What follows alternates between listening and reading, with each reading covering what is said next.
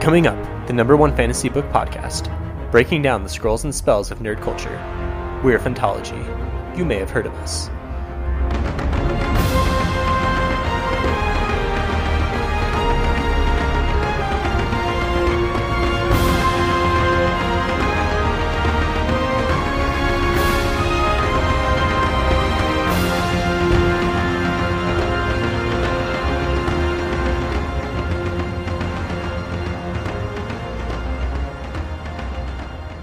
What's up, Span Readers? This is Steven and Phantology with another Rhythm of War chapter breakdown. We got chapter 9 this morning. We're just getting one at a time. He started off giving us 2, but I guess we backed off a little bit. We have to be content with just the one. But this chapter, honestly, out of all of the Rhythm of War chapters we've got so far, this has been my favorite chapter thus far, which is maybe kind of weird because the previous chapters all had a bunch of fighting and action. And this one was more of a reflection. We got more secrets. Maybe that's why I liked it. I thought there was some really strong emotional moments. So I loved it. Fight me on that. Join our Discord. Let us know what you think of this chapter. If you like Phantology, you can find us online at www.phantologybooks.com, on social media at PhantologyBooks.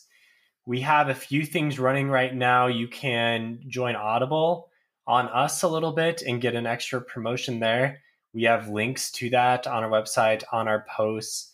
You can also get some extra Patreon benefits, also linked everywhere. And we have a new merch store with a few original designs. I actually ordered one. We have this like Author Buddies shirt that I ordered that I think you'll see on future podcasts once shipping makes its way over to me. So that said, let's get into chapter 9. And I do these every week. So if you're looking for a little extra bit on your plate after reading the chapter, hop on here. This is primarily a summarization of what happened, as well as some theories and speculation, and maybe some hot takes and my reactions from the chapter. A lot of the theories are derived from our conversation on Discord. So Phantology has kind of a think tank going to come up with theories that are ultimately going to be correct. We are going to outsmart Brandon Sanderson himself. That is a Phantology guarantee. Immediately rewriting the guarantee, but I feel like I have to make a guarantee every episode now after the guarantee from last episode, which was that we will see someone from Mistborn, someone from Scadrial come over. So my guarantee this episode is that one of our theories will be correct, and we'll get into those theories in a little bit. So chapter 9 starts with more metals, with more Mistborn magic going on. This time we're talking pewter. So Navani says that pewter is used for augmenter fabrials, which make the spren manifest more or less, which makes a lot of sense because pewter is used for primarily like physical strength, and that just makes sense that it's going to beef up your spren when used in a fabrial. The first viewpoint, we get 3 viewpoints in this one. We have a Kaladin, we have a Navani, and we have a Shallan viewpoint, and they just go back to back. There's no hopping around. It might be the case that our initial avalanche is over. Sanderson has said that he made a informed decision, made a purposeful decision to start the book with almost a climax, and that reflects the year of time that has passed. And I think that's over. I think we're kind of going more into some of the more mundane, but not less interesting, just more mundane moments of Rhythm of War, of Stormlight Archive. So Kaladin comes to, after the events of chapter 8, back on the 4th bridge. He's leaving Hearthstone. There's this nice imagery as he sees the town. It looks like kind of a discarded crab shell. We assume that Roshon must be dead. We weren't sure 100% if he was dead in chapter 8. I was pretty sure, but there were some folks on Discord who were saying, no, Renarin could have healed him, but he's dead, right? His throat is slit, so he's gone. And this part with Kaladin, this was some emotional stuff. This is some pretty weighty stuff. It's no surprise that Kaladin has depression. Definitely not the first that we've seen of this. But I thought this writing was the strongest writing of Kaladin's character and his depressed state that we've seen so far. Maybe just really resonated with me because I think we've all kind of felt these types of feelings, maybe some more than others, but this felt so real to me. His depression here, his thoughts of he wanted to return home triumphantly and bring, help his family, help his friends, and instead he's looking out at the desiccated remains of his town, and that feels like a failure to him. To add to the failures of Tien and Elhokar, this weight of responsibility on his shoulders. He has these moments with Syl where Syl says, Kaladin, I really want to help you. I want to understand you. And she can't, and it's heartbreaking. And he says something like, when you figure me out, Syl, let me know, because I can't figure it out either. It's some tough stuff here. There's a really good quote here that I just wanted to read off. He says, why can't he stand up tall, stride towards the sun like the hero everyone pretended he was? He has these moments where he's thinking about who he wanted to be, who everyone thinks he is, really. Because in other people's eyes, in Teft's eyes, in the eyes of the other Windrunners, maybe not Teft as much. I think Teft understands a little bit more. But in the eyes of the other Windrunners, he's this triumphant hero. And that's the persona that he puts on.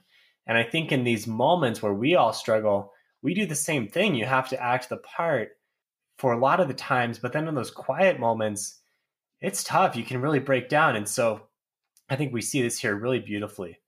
Teft comes over, he understands some, but not all, and he just kind of gets Kaladin to do his duty of congratulating this other Windrunner, Laren, who has sworn the third ideal. Kaladin goes over and he does so, and then you kind of get the zoom out camera moment on Kaladin where you see him do this, and then you see him go join up with the squad that's going to fly off. And he's so lonely. He's so incredibly lonely and on his own. And man, you feel for him. I really hope Kaladin can get some. It's heartbreaking to read these moments and see where he's gone as a character, but still see the struggles that still plague him. And I think that's so true. And it's something that we can all relate to, the progress, but also the steps back and the struggles that we continue to deal with as humans. So that's Kaladin's portion. The Navani portion starts here. I love Navani's viewpoints as well. The tone shift between all three of these characters is awesome, and you can see how well Sanderson characterizes each of them. So Navani's pondering deviations and secrets in her life. She ponders on the fused EMP fabrial that we saw in chapter 8. She says she realizes it's the same design as the pillar at the center of Urithiru, and she's wondering, why would a radiant, why would something that powers the radiance, as we think that Urithiru does, why would this be an EMP thing that's going to also take away the radiant powers that the fused are using? She doesn't really understand how either works because they don't seem to abide by the regular fabrial rules, and neither do soulcasters. She kind of thinks about soulcasters here. They don't seem to abide by a lot of the rules that she set out in the lecture series that start the beginning of the chapters. She's learned that all these soulcasters have radiant spren, smaller versions of the spren that are unresponsive in Shadesmar. So there's something going on here with the soulcasters, more so that we know. So speculate away. I don't think we have a theory for this as much, but obviously these soulcasters are something fairly significant. Speaking of soulcasters, they have been to Aimia and found a cache of soulcasters there. I think that's something that you may just kind of gloss over because it's just like a one-liner. She talks about, we went to Aimia and we got a bunch of soulcasters, but they've been to Aimia? I mean, that's a big deal. That's a huge deal. I think we're going to get this story in Dawnshard. The novella Dawnshard is going to be 75% from Rissen's POV and 25% from Lopin's POV. And we're setting up to get some Aimia action. And this is exciting. This is really something that like a casual fan may not even know what it is because there's so much going on in Stormlight. But we saw a interlude chapter that dealt with them trying to get to Amia and failing. This was a kind of offhand POV that characters' names I'm not coming to mind. And we know that it's kind of this like separate island thing that has this whole mystery attached to it. We've seen Amians in at least one other. Wit / Hoyd was talking to an Amian at the end of Words of Radiance when he's waiting for Yasna to return. I believe, correct me on that if I'm wrong. And the Amians are these beings that are formed by a bunch of different crab shells. So they're not human. Anyway, I'm looking forward to figuring out what's going on there. They had a bunch of Fabrials, a bunch of Soulcasters, which seems odd. So Navani's making a bunch of progress everywhere except for here. She talks about how they're able to power Urithiru now, and a lot of these physical principles are making sense, and she's understanding more and more, except for the ability to handle the Soulcasters and figure out the Urithiru pillar and the EMP fused. I keep on calling it that until we get a better name. She's riding in this tiny palanquin thing. It's kind of like a cool little spaceship almost type of design. Dalinar is flying outside, and she reflects on that relationship and how Dalinar is still the stubborn man, but she loves him for it. She makes the analogy that Dalinar is flying like a chol through the air, while the Windrunners are sky eels. That's a fun analogy. I love how Sanderson's built out his world enough where he can make these analogies that make sense. That's pretty cool stuff. Apparently, the Shattered Plains aren't really as shattered anymore. Now we have permanent bridges and farms going on there. Okay, input from comments. Are all Amians made of Kremlings or just these weird sleepless guys? Check Coppermind, but I'm pretty sure there's two types. And one are sleepless, made of Kremlings, and the other are different, but I can't remember how. I think we've seen both. So go ahead and check that and let us know in Discord.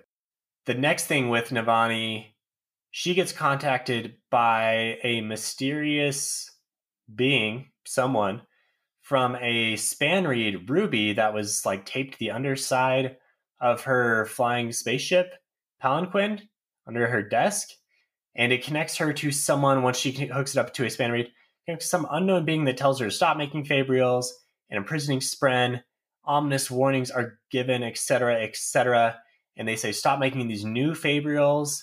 We don't know what this is. Obviously, we're setting up a new mystery, so this, I'm guessing, is going to be a big part of the plot going forward. There have been some speculations that going back to Amians, this could be an Amian. It could be coming from like a Shin person. It could be coming from, who knows? Discord, we speculated maybe from the Ardents who are measuring Spren. Back in the day, it's got something to do with Spren, maybe from a Spren itself. They talk about how you can't trust Honor Spren anymore, which kind of goes in line with what we saw in Oathbringer.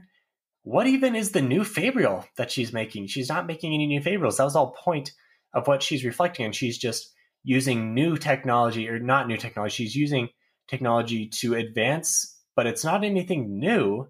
So are we referring to the Soulcaster she found? In Amia, this is a big question mark.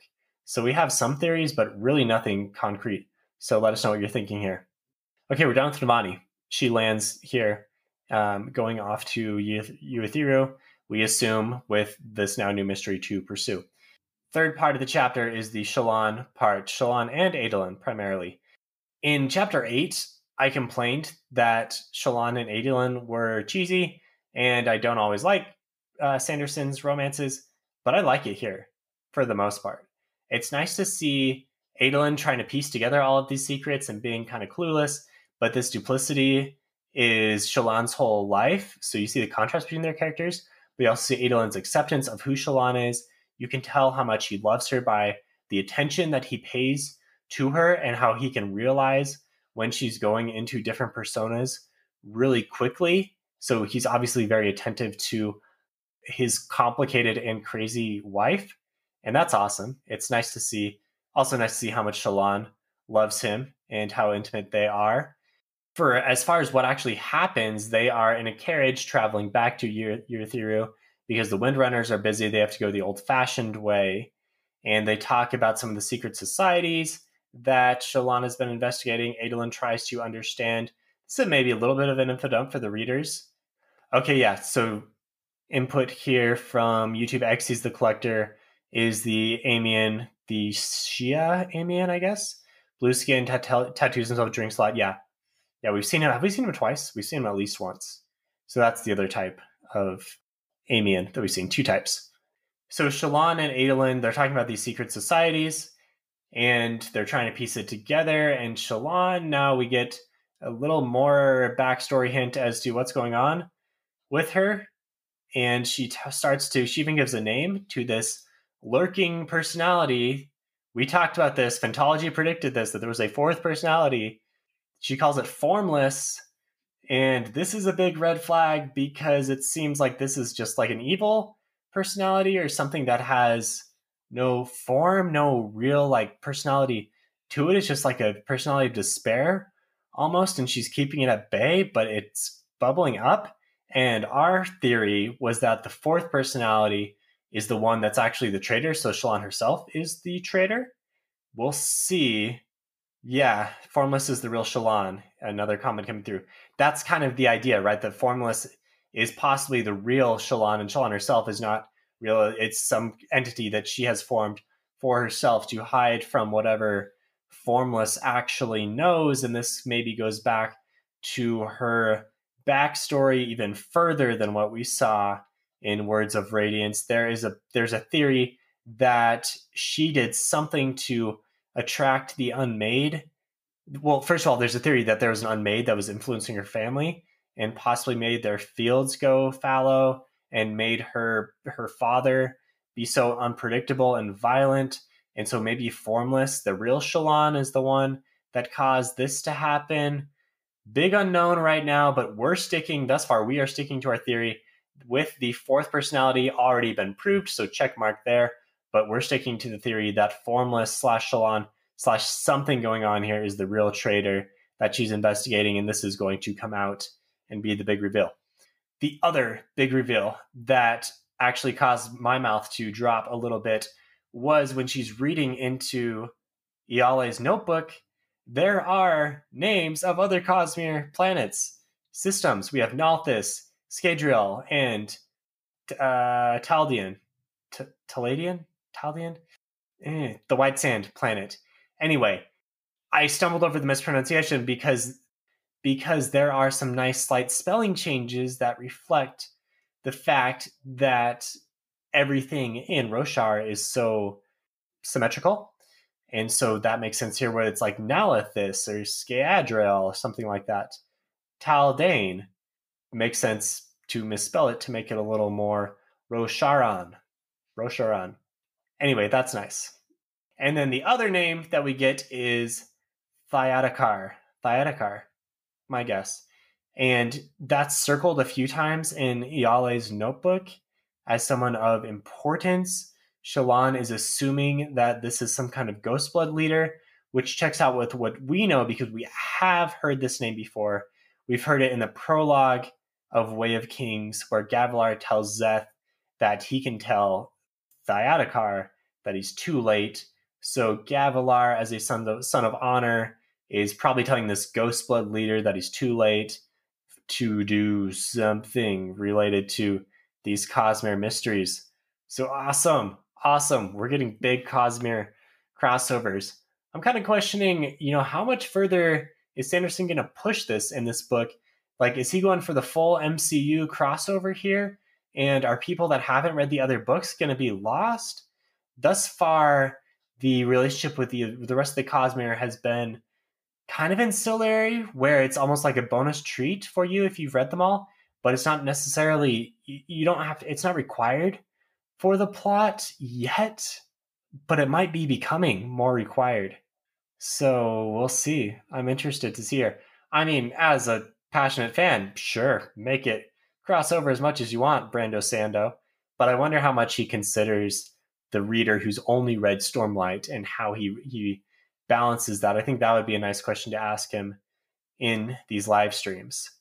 The chapter ends with Shallan getting close to a breaking point, and she's really, it's really looking bleak for her.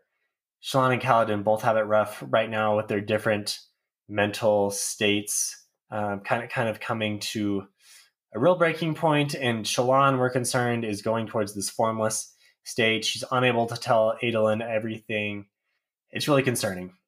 So looking forward to the next chapter now. I thought this one was great. Loved chapter 9.